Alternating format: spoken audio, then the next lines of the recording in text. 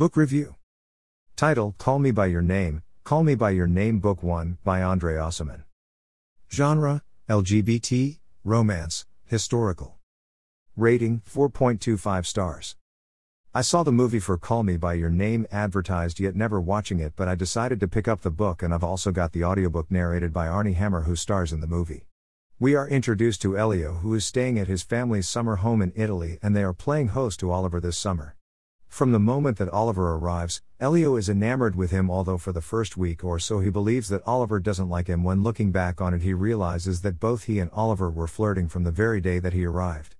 There is a slight age gap between them, with Elio being 17 and Oliver is 24, and they have already been making subtle moves and gestures towards each other to gauge their interest, but Elio is only resisting them because he isn't 100% sure that Oliver feels the same way towards him, but he is trying to figure it out. The story is being told from Elio's point of view, so we are following his thoughts. The novel seems to be told in a stream of consciousness style, so a lot of what we get is Elio's thoughts and feelings rather than anything actually happening.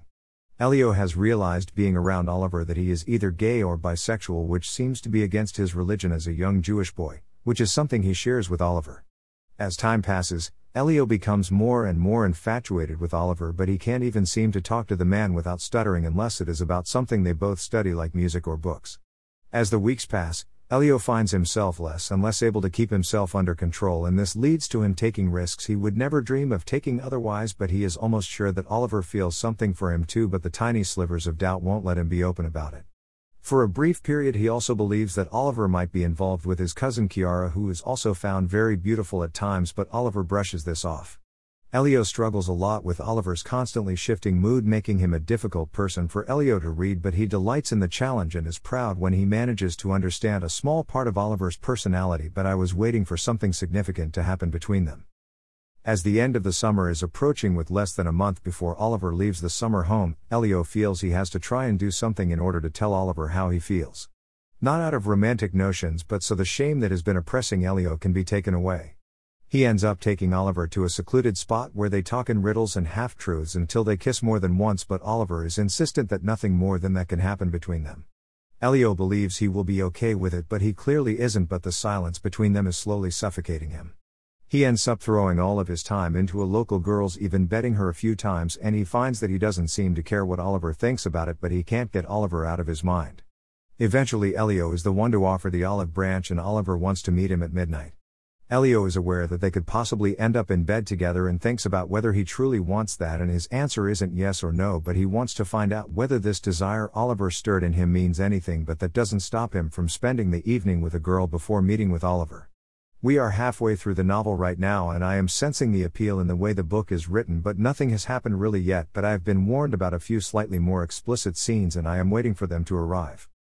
Eventually, after some more back and forth, Elio and Oliver end up having sex, which isn't what Elio thought it would be, as he is gripping by crippling self-loathing and self-doubt after the deed is done.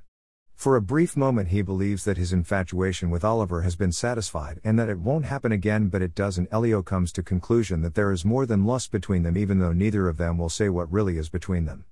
Elio also notices that the signs he took to mean that Oliver disliked him was just Oliver being shy and trying to convey his meaning without saying it. Elio and Oliver have to be the shyest people on the planet with the way they have acted, and honestly, Oliver did read some signs wrong, as we know Elio flinched away from him after the tennis match because he didn't want Oliver to see how much he desired him, and Oliver read this as rejection. The pair have wasted a lot of their time together, but both are conscious of the fact it will be coming to an end soon. Oliver is actually planning to leave a little early to visit Rome before flying home to America, and asks to take Elio with him, to his parents' delight. Elio loves being in Rome with Oliver, as they don't have to hide who they are here and they can enjoy these final days together before they have to be separated. I also appreciated the fact neither who's solely dominant or submissive, and they frequently take turns in the bedroom, and that at time Elio is the wiser and more knowledgeable of the two despite being the younger one. However, there have been a few questionable scenes, like the peach scene, that left me feeling a little uncomfortable, but I am eager to see how the novel ends and what the sequel has in store for me. The time Elio and Oliver spend together in Rome defines their relationship perfectly, but it can't last as Oliver has to leave. They speak several times over the years, but the next time Oliver returns to Italy, Elio hopes that there will be something of that summer left, but this is crushed when Oliver confesses he is getting married. We get brief snapshots of their interactions through the next 20 years, and while Oliver is happily married and has children, Elio tries to forget his true love in others, but he can never forget Oliver. There are several moments when they think about rekindling their relationship, but this was the right life for them. They are a heartbreaking case of right person, wrong time. Maybe if they had the entire summer together and madly in love, things would have been different, or they could have been the same, but they will never know. One thing I absolutely loved was how Elio's father knows about him, Oliver, and recognizes the beautiful things they found and regrets that he almost found that but ran away from it, and he builds a strong bond with his son over this. Overall, while there were some questionable moments and passages of text within Call Me By Your Name, it was still a heartbreaking romance that gut punched me several times while reading, and I honestly can't wait to see what Find Me has in store for me. Buy it here. Paperback/hardcover, Amazon.co.uk, Amazon.com. Kindle edition, Amazon.co.uk, Amazon.com.